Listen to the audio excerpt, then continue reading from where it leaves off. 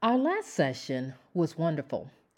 After much discussion about how important it is to pray and how important it is to know God for yourself, and as we look at Honi and how he drew a circle in the sand and fell to his knees and was very intentional with his prayer, many of us found ourselves or have, look around and we see that as women, we've put other people first.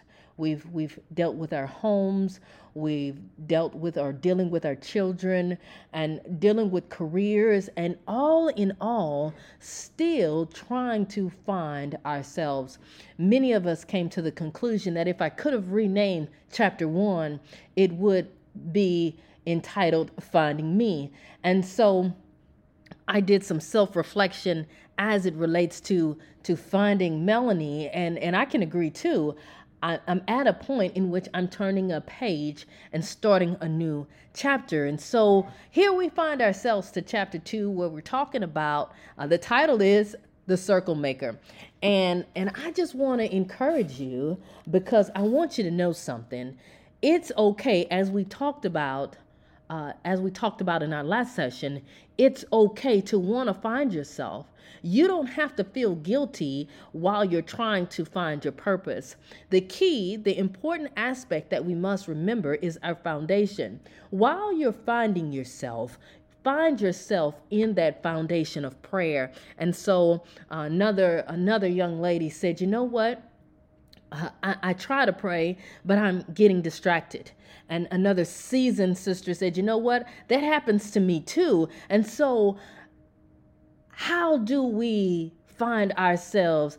I don't care what it takes as it relates to getting beyond distractions. If it takes the model prayer, if it takes you counting to 10, you have to be intentional with your time with God. And so we touched a little bit on an activity throughout the week that you would earn out a little bit of time every day that we would call circle time, in which no matter what you're doing, whatever that designated time is, 5 minutes, 10 minutes, whether for me, I'm watering the grass, to be intentional with that circle time. Another activity that we said that we would like to do includes journaling. Get a prayer journal going, start your prayer journal, draw a big circle on a page, and begin to ask or to identify some big and bold requests that you have forgot. You're going to have some big ones, you might have some medium ones, and you might have some small ones too. It's important for you to remember that, you know what, with Him at the center, all things are possible as long as you persistently pray and seek God. And so, let me just say this: God is not offended or intimidated by your biggest dreams or your boldest prayers. You know, this was in the book. God is not intimidated.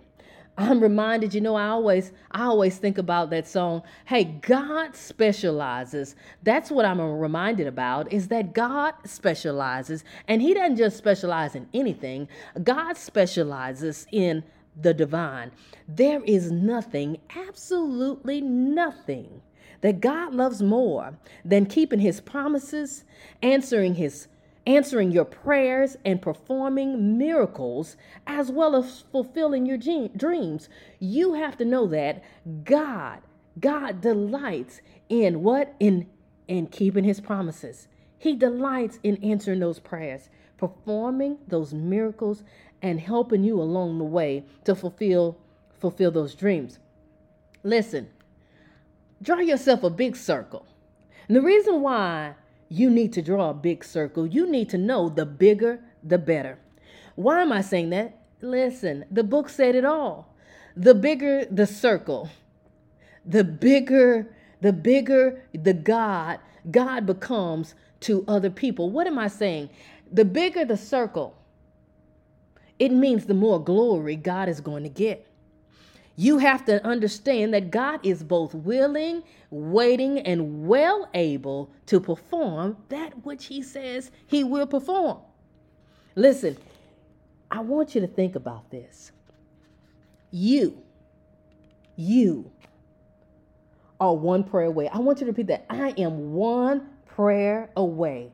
I'm one prayer away from my dreams being fulfilled. I'm one prayer away from God He's keeping his promises to me. He is indeed a promise keeper.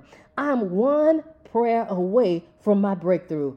I'm one prayer away from launching into my destiny, from launching the business to doing whatever God has called me to do. I am one prayer away. So if I could tell you something, I would title chapter 2. If I could retitle it, I would say, you know what, sisters? It's time for us to go big. The book started out with saying all bets were off, chapter 2. How powerful would that be if all of the bets were off and you laid everything out on the table for yourself? Listen, you put everybody first. You've done everything you had to do. I see you now. You have young children. You put them first. What if you put everything on the table and you said, you know what? I need to do this because God is telling me that I need to do it. How powerful would that be to walk into obedience and walk in obedience? So finding me, I don't have to be guilty finding me, because I need to know this, that if I want to find the real me, if I want to find the me that God has called me to be, I need to pray. And you need to know this. Who you become is determined by how you pray. I want you to know this also. God is for you. Yes, he is.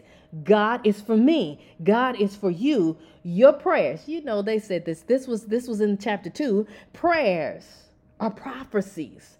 You have to know this. And the transcripts of your prayers become the script of your life.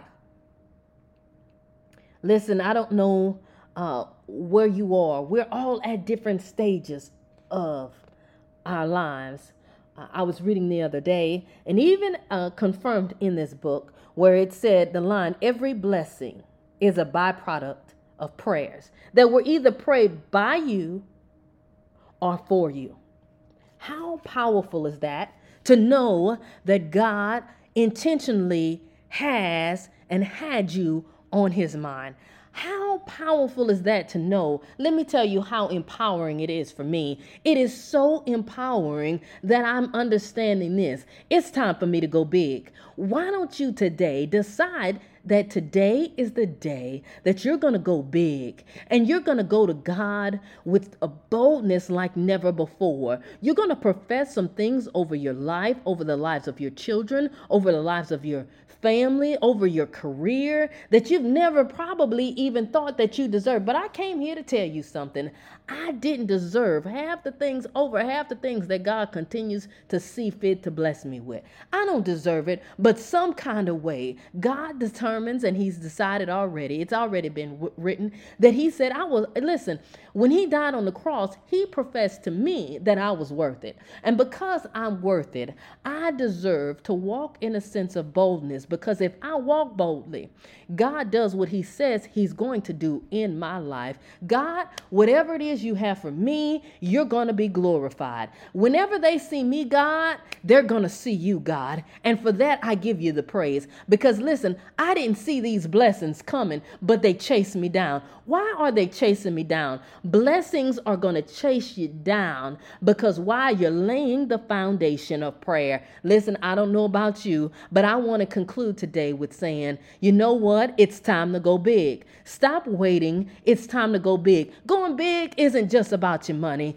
Going big is about your health. Going big is about your mental health. Going big means, you know what? It's time. The time is now. So I encourage you, be blessed as we continue to walk through the foundations and the importance of prayer. I pray that you're doing these activities and that you're growing and that we're growing together.